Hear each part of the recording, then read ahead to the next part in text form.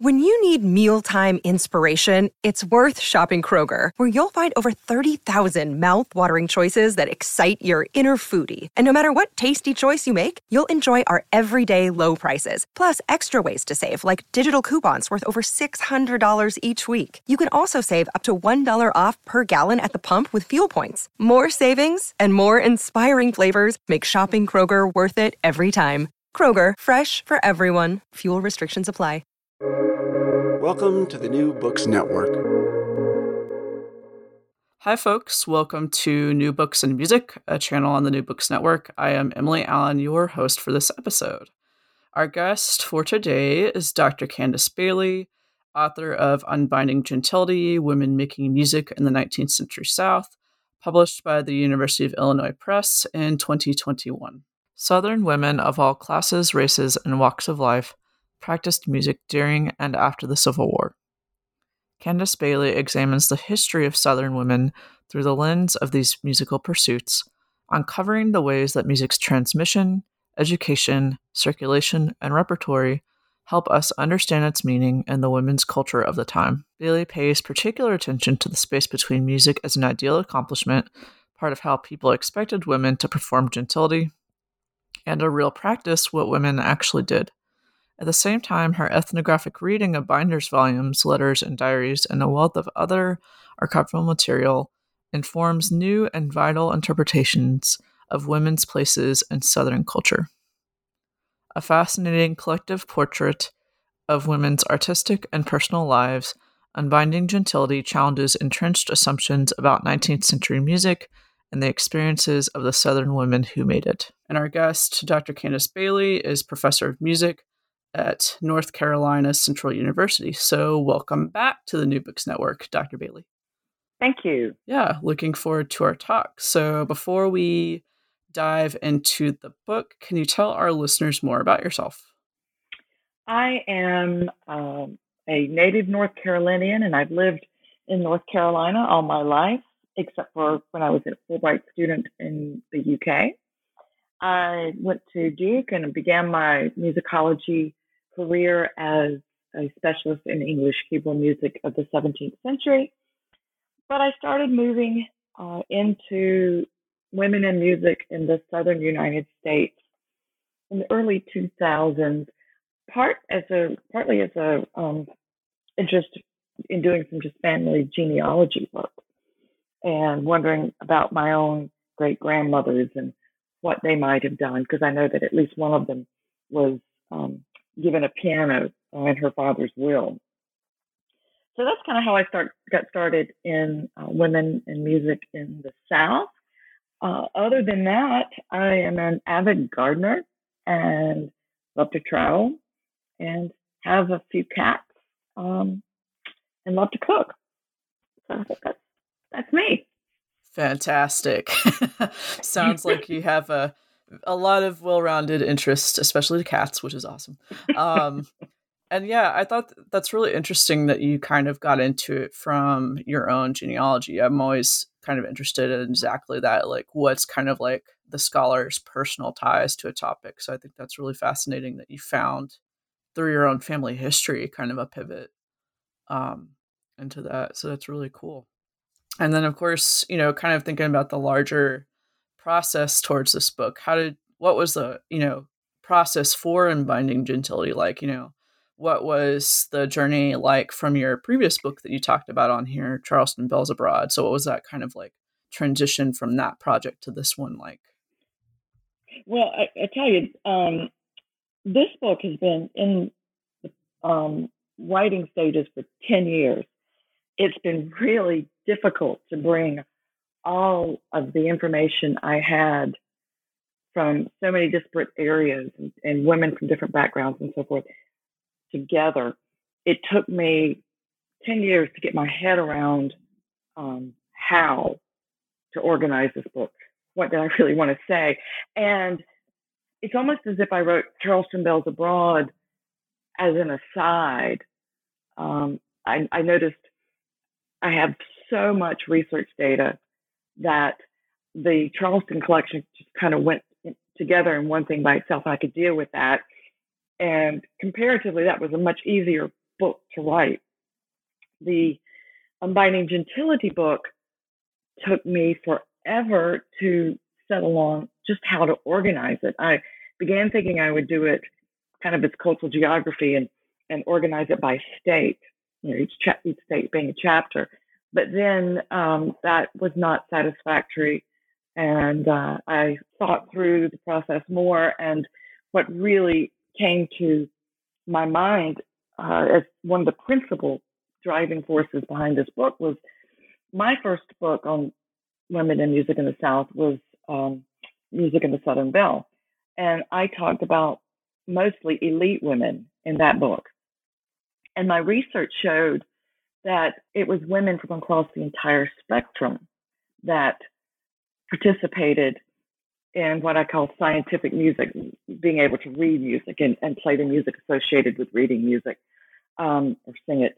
And finding a way to organize and think about and fit all of these different women under this umbrella, that because they were all doing the same thing in different ways, took quite a while to figure out. Oh my goodness, I could tell too. I was like, wow, she's covering a lot, which was I was impressed with.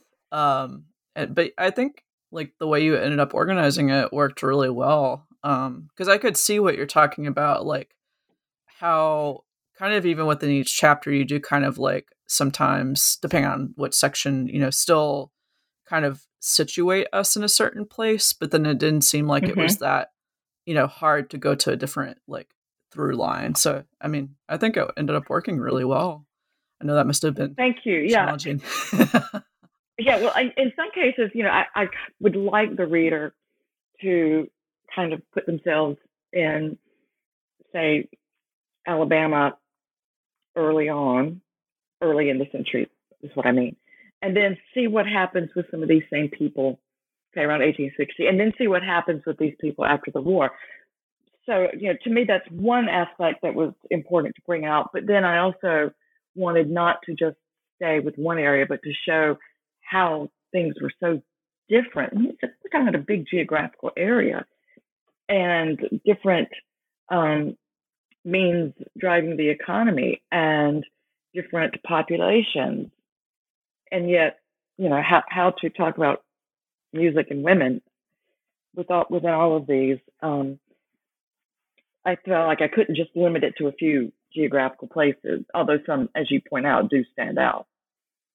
Yeah, and it gives a reader a chance to, if they want to know more, maybe kind of, pursue more about a specific person too. So there's a lot to kind of like that one could pull out within all this. So yeah, it is interesting though that you are able to trace all those threads. And of course, across the book, there's obviously with the title, a key word to talk about that idea of gentility. So how do you see that carrying into these different women's music making practices and, going back to the material culture side of things?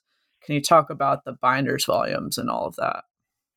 Sure. Well, as I was just saying, to me, there was obviously all of these women are looking to music for something.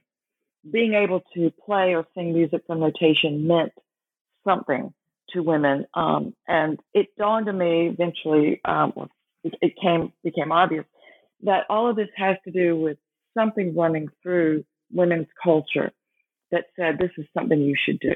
This is something that means something. This is a way for you to, place yourself within the culture.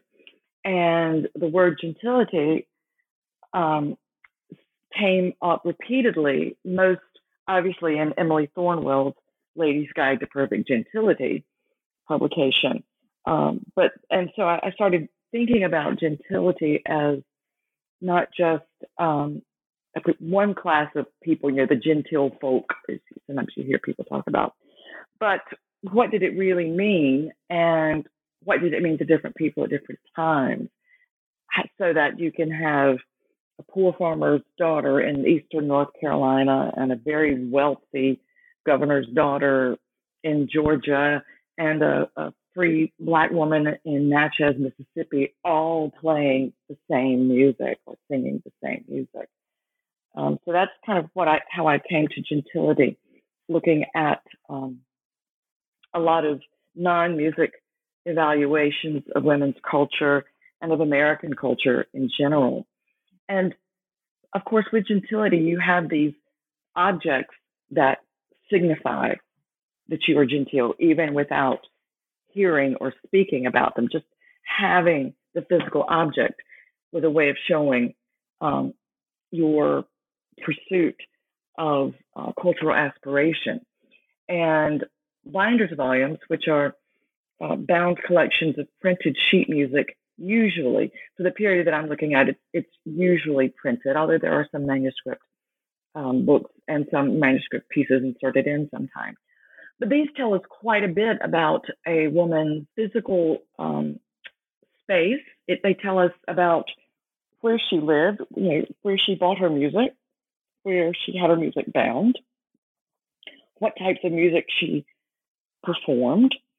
Sometimes we get writings about friendships, courtships, even notations of when friends died or mothers died. One volume I found had widow's weeds, when some of the things that had been impressed in the back. You find flowers that had been pressed into them. So they represent more than just the popular styles in, say, 1845. They show us perhaps that women in Edenton, North Carolina in 1860 was playing music that was published in 1845. Maybe, so why would they be having something that's 15 years old?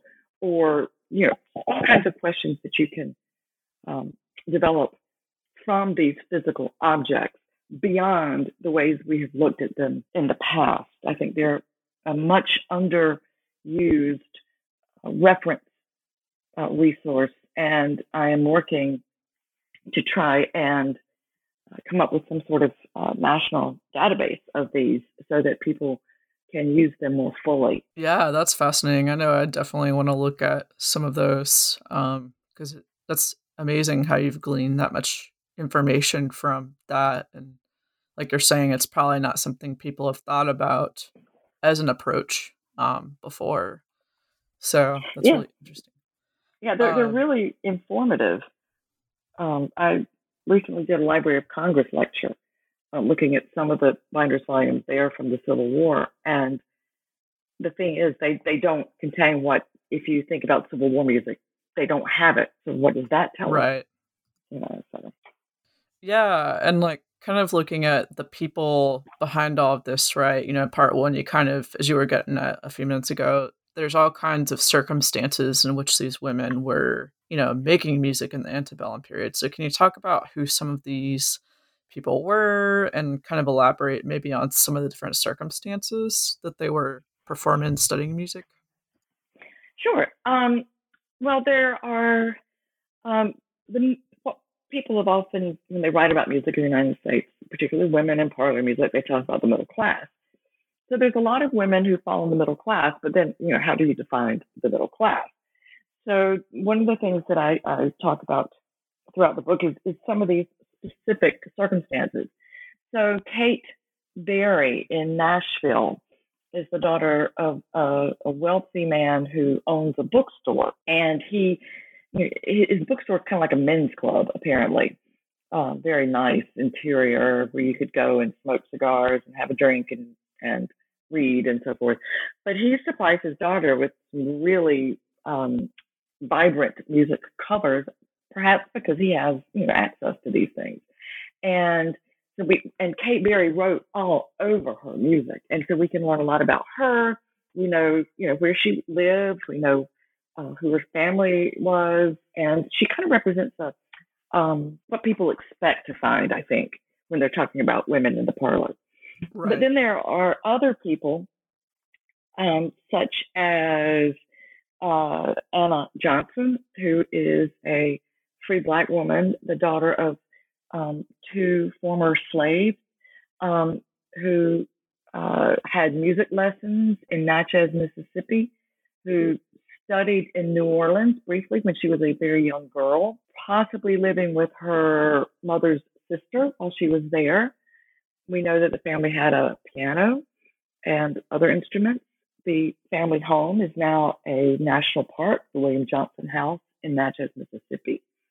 She had quite a bit of music, 2 binders volumes, and 6 boxes of unbound music now in the library at LSU. And she's playing some of the same exact music that Eva Eve, the daughter of a wealthy white planter near Augusta, Georgia, is playing. And these are Ferdinand Bayer's large and quite difficult arrangements of Meyerbeer's opera Les Huguenots, as well as other popular pieces at the time. And then we find women who are music teachers, music professionals in other ways. I'm fascinated by Sarah Smith, who lived in Columbia, Tennessee. She came from she came from Virginia to Tennessee and worked at the Columbia Female Institute and in the Athenaeum. But when she arrived in the 1830s, the newspaper and then the subsequent catalog for the Columbia Female Institute talk about how she has connections with Erard in Paris and has thousands of pieces of music that she's making available for her students to learn. Or Harriet Whitaker in North Carolina, who's the daughter of a piano maker. One of his pianos is now in the governor's mansion in Raleigh. And she sets up her own business in Wilmington, North Carolina. This is all before the Civil War. And then there's Mariah Kowalewski, who came to the U.S. from Ireland, had what seems to be a turbulent marriage with a Dr. Peter Kowalewski. She followed him to Pensacola and ran a singing school there. She then moved to Mobile and became organist at the cathedral. And after the Civil War, she's credited with running the summer concert series, bringing in instrumental music, and putting on operas that she is responsible for. So quite a variety of women from all sorts of backgrounds populate the book and help us get a sense of the real practice of music in the South throughout most of the 19th century. Yeah, and I think that was amazing, kind of like you were saying at the beginning of the talk about how you're still looking at these different sites, but at around the same time, how different their circumstances were, right? Like not necessarily completely generalizing about all of them and providing that level Yeah, of nuance. right. Because what passes in rural central North Carolina is not going to pass in Charleston Right. among the elite. These are very different societies, and we need to recognize that when we talk about music in society. Yeah, and I think I remember you saying something about this towards the beginning of the book, but can you talk maybe a little bit about how, especially for these women of color, maybe some of the challenges that you faced with that research? Like where did you have to work to kind of bring Oh, those pieces to light more? Like, how did you navigate that? that is an area where I hope to inspire more people to look for evidence, because I think we have assumed as musicologists that Black women, Indigenous women, women from the Caribbean, women of mixed backgrounds did not participate in this scientific music practice. And yet I have found enough evidence to suggest, oh, yes, they did. And if they did, then where is their music, right? Where Right. are their collections? The only one I've been able to find is the Johnson collection. And I think that with more people becoming interested in this topic, we will eventually find them. That's one of the key things I hope this database I'm trying to get together will help us find, is that by looking into who owned volumes, when we can identify that, we'll find them. I don't know if, because of the history and the way that archives and libraries in the past have treated collections and materials that have come to them or not. Let me figure out. I'm not saying this very well. Let me try again. How the libraries tend to have been places where wealthy and prestigious white families have deposited their memorabilia. There has been less emphasis or less interest historically in what, say, Black families might have had, and also because of that, been a concomitant mistrust of what would happen to their materials. And who knows, they may be in families, they may be in archives in HBCUs that have yet to have funding to fully realize the potential of their holdings. It's just going to take some people going and assuming that it's there, and then, finding it, rather than assuming it didn't exist. Exactly. Like, kind of questioning the archival history in that way, and that'll be interesting to see too, how it might further shift like these narratives that you've already started getting at in this book, about what women's music making in the South looked like, right? Like, exactly. I mean, because I point out that we have evidence of an enslaved woman having piano lessons in Charleston very early. We have evidence that the daughters of an enslaved woman, which of course means they themselves would have been enslaved,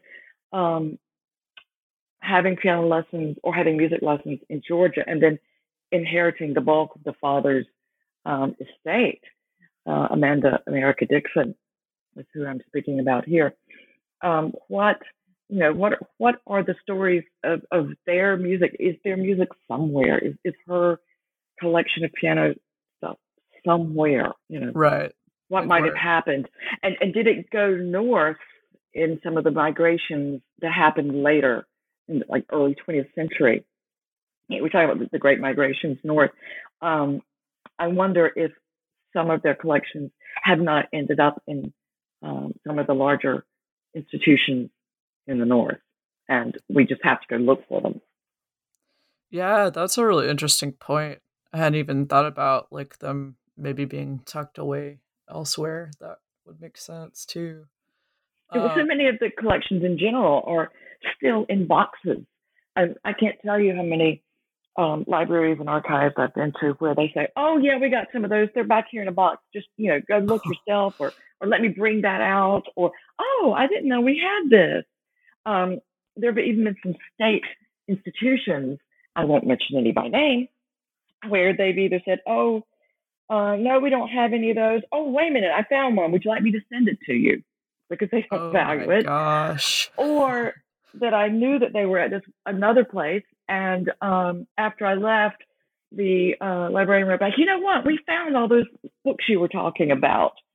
Let me know when you're coming back," because they found them, and these are potentially very informative books about music education and at a prestigious school. So, I hope to bring people's attention to these resources. Yeah, and that database that you're working on, I think, would be a great, alternative as well, it sounds like, in terms of making sure they're not just shoved in a box somewhere. Exactly. Yeah, but speaking of which, going back to kind of like some of your findings and all of that, right? You started talking a little bit about some of the, repertoire that was found in this, but can you talk a little bit more about that? Like what kind of music these women were performing? I know in chapter 4, for instance, talk a lot about the importance of them choosing to perform opera, for instance. Yeah, this is something that I would like to enter into the way we teach music history in the United States much more fundamentally. Um, I don't think we get quite enough appreciation for how much Italian and French grand opera was being heard in American homes, on the stage, everywhere. Yes, they sang a lot of ballads. They sang pieces from English ballad opera, such as Bohemian Girl, such as Then You'll Remember Me. Yes, they sang I Dreamt That I Dwelt in Marble Halls, but they also sang Casta Diva. It's everywhere. And if you look at the standard books that talk about this period, they don't really, I don't think, bring to the fore the persistence and the ubiquity of this Italian bel canto. I'm talking about Rossini, Donizetti, Bellini, and then Verdi, and as well as Meyerbeer and Aubert and Boieldieu in American music, the soundscape of what people in the United States. There's a lot of dance music, a lot of music that is derived from operas that is made into dance form so that people could dance to these pieces, in the parlor. That was a very common pastime.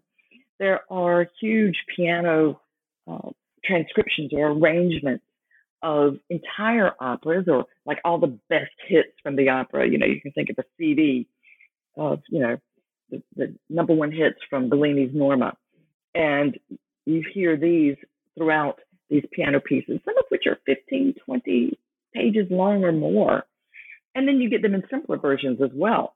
So that if you know that your friend is playing this piece and this opera and you can't quite manage that, there's a simpler version where you can still say, oh, yes, I have played, Verdi's Traviata or whatever it might be. So there's a variety of that. And then I think another area that we need to recognize more fully is the amount of German lieder that is heard in the South, at least, probably in the North as well, during the 19th century. Schubert seems to be quite popular, even if it's a limited number of pieces. Franz Abt is a composer that we don't hear much these days, but his When the Swallows Homeward Fly is very, very popular. And I'm not the first person to point these out. Back in, I think, 1979, Charles Hamm points these out in his book Yesteryears, or Yesterdays, with chapter titles. And yet, when we read about American music history in the 19th century, we still get Stephen Foster, and minstrelsy, and then we go on to something else.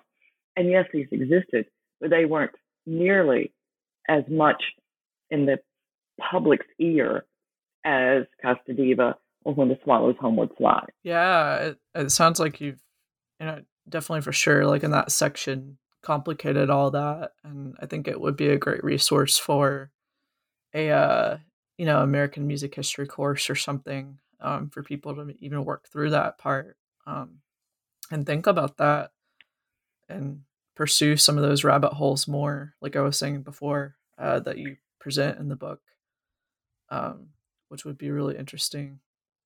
And then, the next part 3, it's where you kind of get at what you were saying earlier about scientific music and whatnot, and the idea of like these professional roles that these Southern women took on. Can you talk a little bit about that? Like some of the different positions that these women held? Yes. One of the interesting findings, I think, is that we have women who are professional organists much earlier than people who've talked about this, written about this, published on this in the past have realized. We have women being paid to both sing in the choir and play the organ at churches all over the South before the Civil War.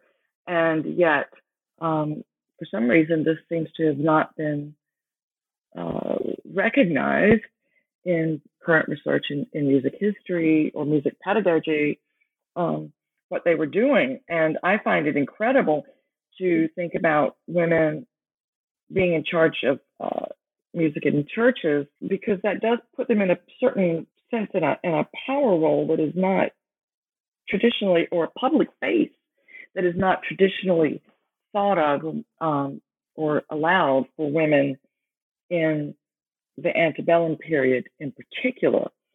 So that's one of the places that I find to be really interesting. Another is, I don't think we have quite gotten as deep as we need to with women who are professional musicians and their lives. Kitty Preston has done quite a bit with women who were involved with running opera companies and later on in the century. But I'm fascinated with women who were instrumental in getting performances, what I call civic performances of music together, because often they would have been telling men, they would have been instructing men, which is a inverted power relationship as we understand the 19th century. So that's another one. And then, as I mentioned earlier, women who were involved in selling music in various ways, particularly having their own shops, not just as teachers. And of course, there were a lot of women who were teachers, teaching music, a lot of men. There's probably a lot more men than we realize early on teaching, and then that kind of flips after the Civil War, because women as teachers becomes a very acceptable way to have a career. But there were a lot of women who were supporting themselves as music teachers before the Civil War that have fascinating lives. I talk about one, Carrie Holt, who is from Montreal, and she left an autobiography that is a fascinating read of moving from first to North Carolina from Canada, then to South Carolina, then to Florida, and then she spends some time in Cuba, and she ends up in Peru. Wow. How fascinating is that? Very. Think about, and she talks about, arranging things for her students. So she's doing, a little bit of composition as well as teaching music.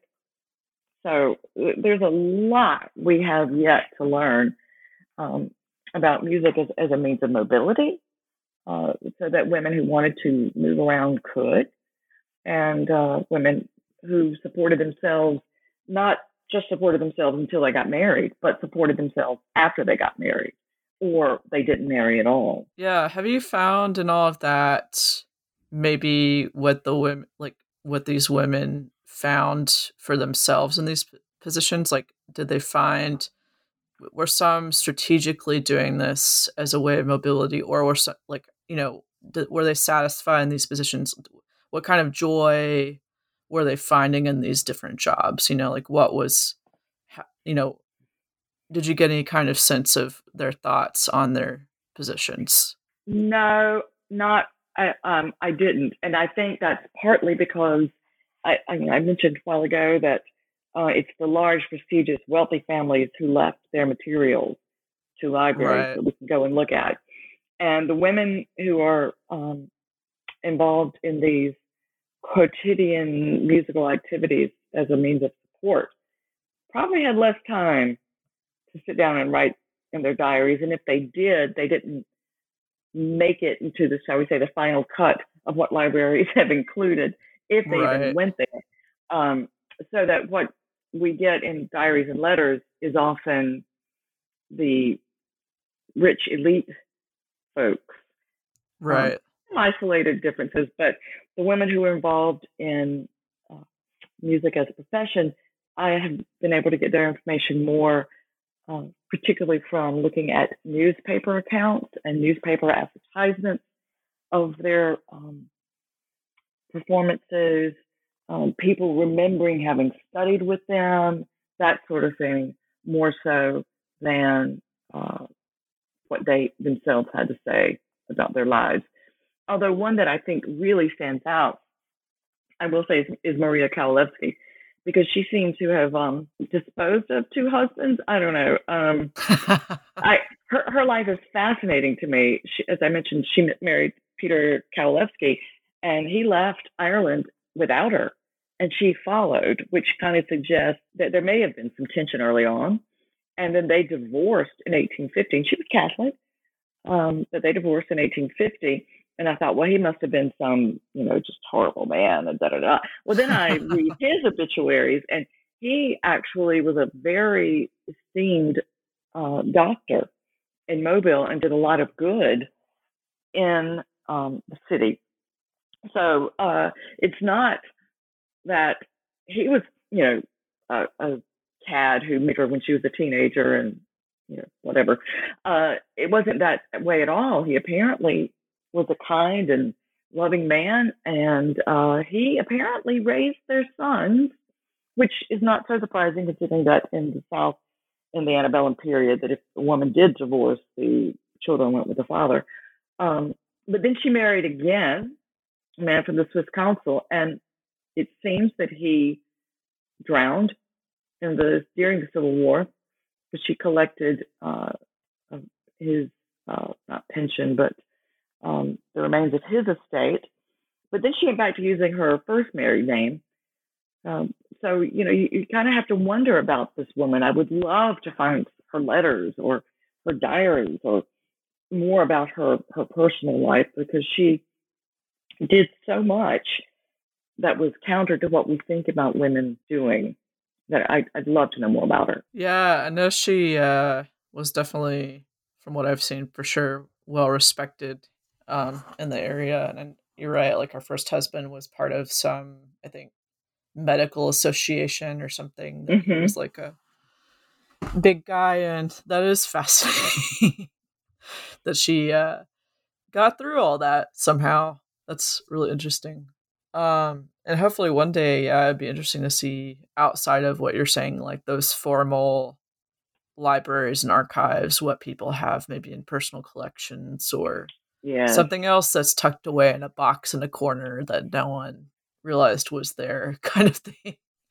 Well, yeah, that's part of the challenge too. Is a lot of families have held on to women's ephemera, women's memorabilia. Yeah, they deposited the men's letters and things in the libraries, but I still got grandmother's books. I got my great grandmother's music books, etc. And finding those materials, or people, I think, when they know you're looking for them, are eager to share them, but they don't necessarily know that we're looking for them. Oh, it's a conundrum.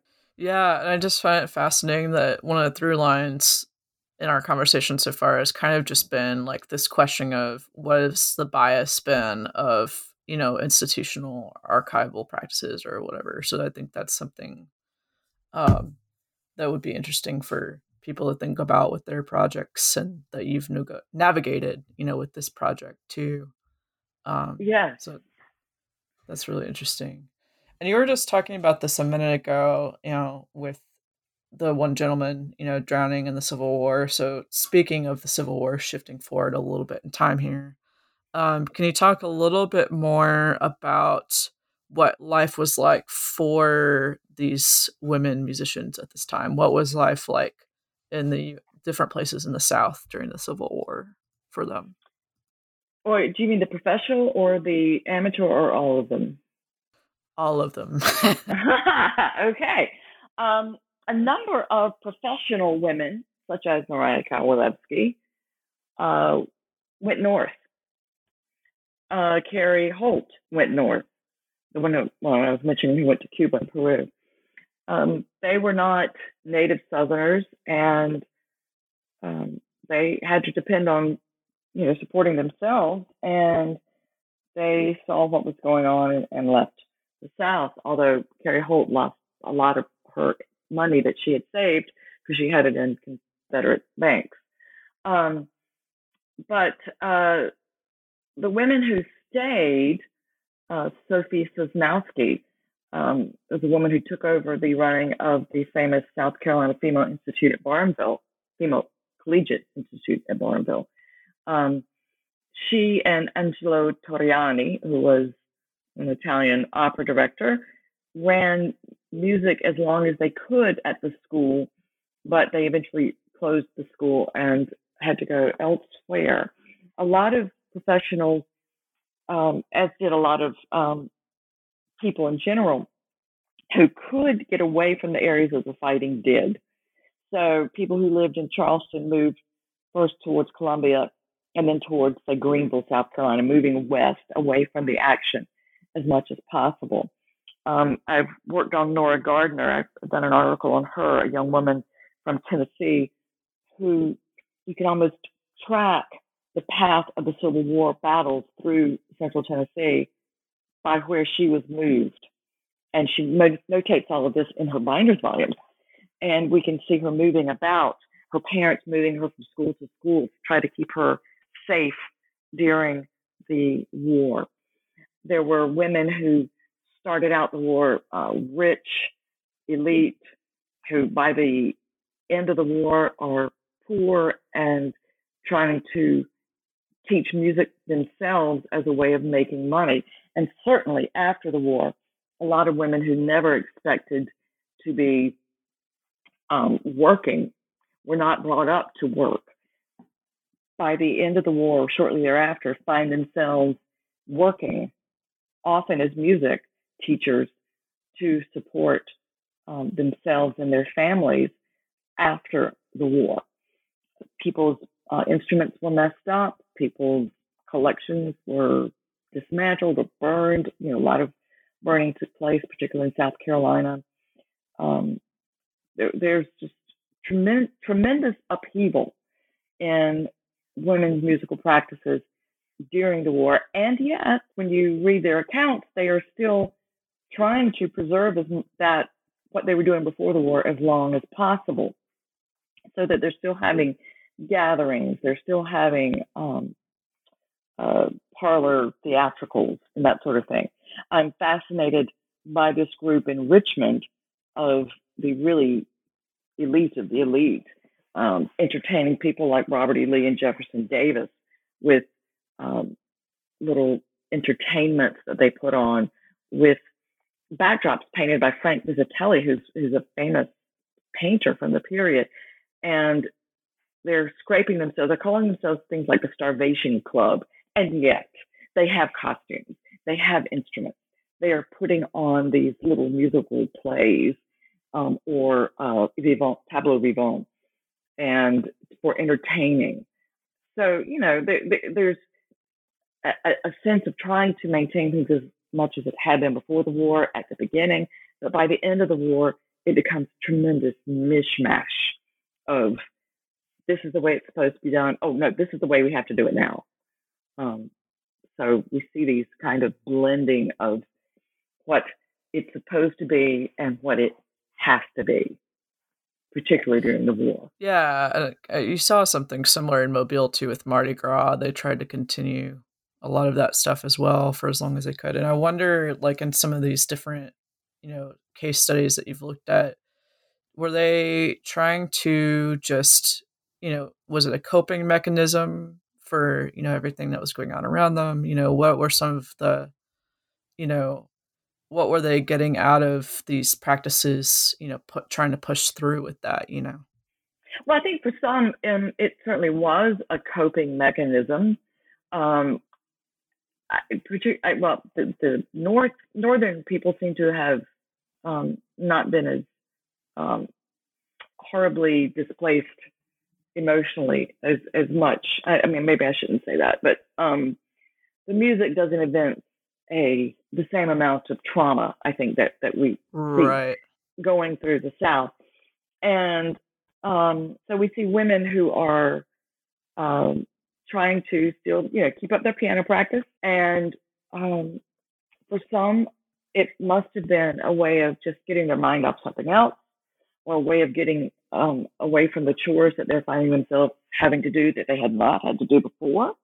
Right. That is particularly in the wealthier homes where, I don't know if you've seen Coal Mountain, but women who are not used to having to do a lot of the manual labor end up having to do manual labor. But there are also women who don't have it so badly, who don't have it so bad. They are able to kind of maintain things the way it had been before. I don't think anyone was untouched by the war. It just depends on who you were, where you were, and how your parents had their money. Those who had investments in Europe fared much better than those who had everything based in the Southern economy. Those people obviously lost everything or most of everything, but those people who had invested elsewhere were able to, after the war, recoup much quicker. But I think there was also a sense of, if you think about what we do in the evening, maybe we binge watch Netflix something, and there's nothing to do. I mean, music provided entertainment for people as something to pass the time, and people have to pass the time. Even during the war wasn't everywhere all the time as far as battle and danger. So when people finished in the evenings, there was still, time for dancing and courting and entertaining each other. Women danced with each other. This was not an uncommon occurrence. And people would still maintain those sorts of activities. And there were also a lot of fundraisers. And that was a way that women got involved in still, showing off their musical education. They could perform in benefit concerts. They went and attended benefit concerts so they could hear things. So there were professional performers who stayed in the South and still put on concerts as well. So there was a lot of music making that still went on. I think when we think of the Civil War, we think of the men in the battlefield. You think of movies like Gods and Generals and Gettysburg, but there was, there were still women at home in their parlors, or if they refugeed, which means they left where they were and went to places like Texas, many carried their music with them, and a lot of the same practices went on. If you look at the concert programs from the benefit concerts, it's the same repertory they were singing in 1858 that you see in 1863.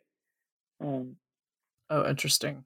It's still a lot of opera, and then the same popular songs. So I think, it's not what we had necessarily assumed it to be, and it's it's not, Yeah, that helps. Thanks for clarifying that. I was just kind of interested in, the social life of all that, and I think that definitely shedded a lot of light on that. And then finally, going a little bit further forward chronologically here, in part 5, you start looking at the Reconstruction period. So what do we see start to shift, or what did not shift even, I guess, in terms of the expectations and values of Southern women's music making after the war? The Reconstruction is complicated. This is the first time I have allowed myself to go into the Reconstruction. People don't even, when does it end? Does it end in 78? Does it end? Lots of people argue about when it even ends. So it's a very difficult time. If we remember, during the Reconstruction, most of the Southern states were occupied by federal forces. And this is when we start to see Black legislatures being elected, while the federal forces are there. And then, of course, when the federal forces leave, things change drastically again. And this is when we start getting Jim Crow laws and lots of very ugly scenes in Southern history. And women have to kind of juggle this change in society's valuation of, women who were previously respected just because their fathers were rich white planters. Well, they don't necessarily hold that status after the war, but yet they hold the status perhaps culturally, if not economically, and so that introduces a lot of tension between those who are making money after the war and those who are not making money and having to do things like teach when they had not planned to teach. They were not raised to have to work. But it also allowed women, the Civil War demanded that women take on new roles in which they had to do things that had been men's purview before the war. And there were women who grasped this as an opportunity to establish themselves as a somewhat independent person rather than just the wife of the person who's doing something. And so women start to make a much larger imprint on civic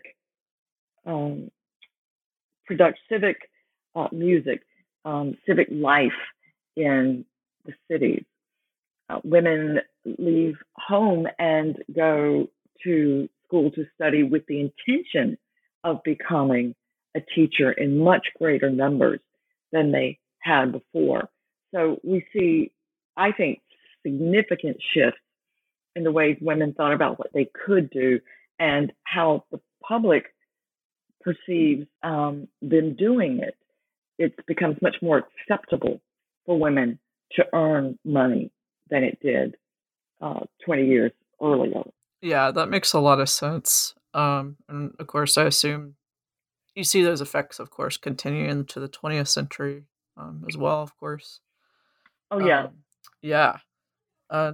You're right. It is kind of a complicated period. And I think it's really interesting that you kind of went chronologically, I guess, in terms of the order of the book. But yeah, like you were saying, it's also sort of like thematic at the same time. So I was really impressed how you navigated this research and all that. Yeah, well, I mean, I think you have to see the practice in relation. You can't talk about the South throughout the 19th century and not look at the Civil War and the Reconstruction. For sure. That colors everything that happens. It really, and I think women's culture in this period, historians of women's culture recognize this. I'm not sure that people who don't specialize in that are as keen or as aware of all the challenges and the impact these things had on so many aspects of women's history. And of course, women's history is part of history, so it should inform the general history as well. Absolutely. Well, thank you so much, Dr. Bailey, for talking with us on New Books and Music. Wanted to ask, what other projects are you working on right now? Well, I'm working on this database project, and I'm also working on a couple of. I'm trying to find out more about Black women and other women of color in New Orleans, particularly in education. I have uncovered the names of several women who were involved in teaching in New Orleans before the Civil War, and I want to investigate their lives more. I am working on the ideas of microhistory as a way to look at women and music in the North and South. I've got potential book in mind looking at X number of women and their music collections, all of which happened in the 60s, and what this tells us about women's culture throughout the country in this period, and how we might read this as a part of music history in the U.S. And I'm also working with some people, some scholars in Central and South America, just beginning to start on a project where we look at how music in New Orleans, perhaps Mobile, other areas in the South of the South, um, connected with women's musical cultures in the southern part of the hemisphere, and how that differs from what is going on in the northeast of the U.S. Connections between New Orleans and Cuba and Santiago and Buenos Aires and so forth, because there are some commonalities that stand out, but that's just the beginning of that project. Yeah, that sounds like you have all kinds of exciting things that I will definitely be looking forward to hearing more about. So keep us posted. And again, thank you so much for chatting with us today. Thank you very much. I'm so happy to be able to talk about my book here. Yeah. And listeners, just as a recap, this was an interview with Dr. Candace Bailey, author of Unbinding, Gentility, Women Making Music in the 19th-Century South, published by the University of Illinois Press in 2021. And this is Emily Allen, and I'll catch you next time here on the New Books Network.